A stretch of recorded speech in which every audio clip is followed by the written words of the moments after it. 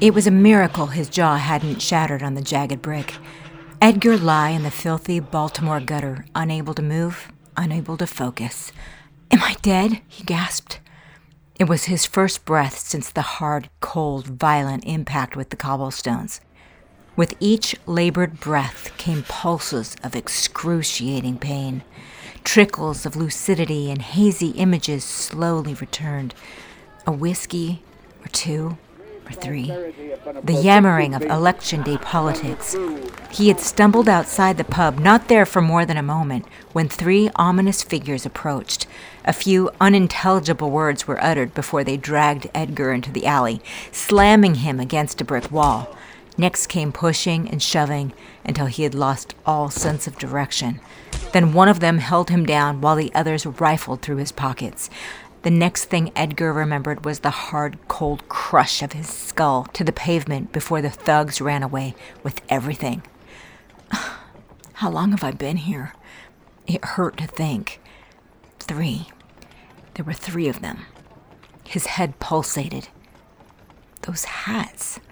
He recognized the small-brimmed hats they wore as the uniform of the Plug Ugly street gang he'd read about in the newspaper. Damn thugs. He shivered, freezing, half-naked on the cold street. Shit, that was my favorite jacket. The cold, hard pavement of Fells Point began to soothe his throbbing temple.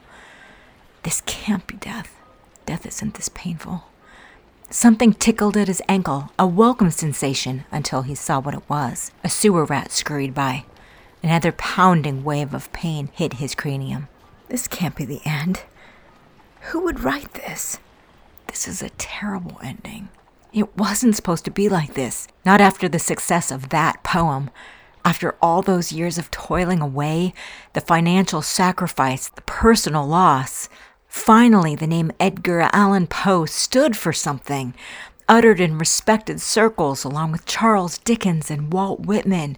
He was invited to every salon in the city. He had fans in the White House, for God's sake. Even in his half-comatose state, the irony wasn't lost on him. Those thugs have no clue who they just mugged. A tranquilizing calm came over him. Then he closed his eyes and forced himself to focus on a happier time, a time when things were simpler, a time when life wasn't so complicated, a time when he was known simply as Eddie.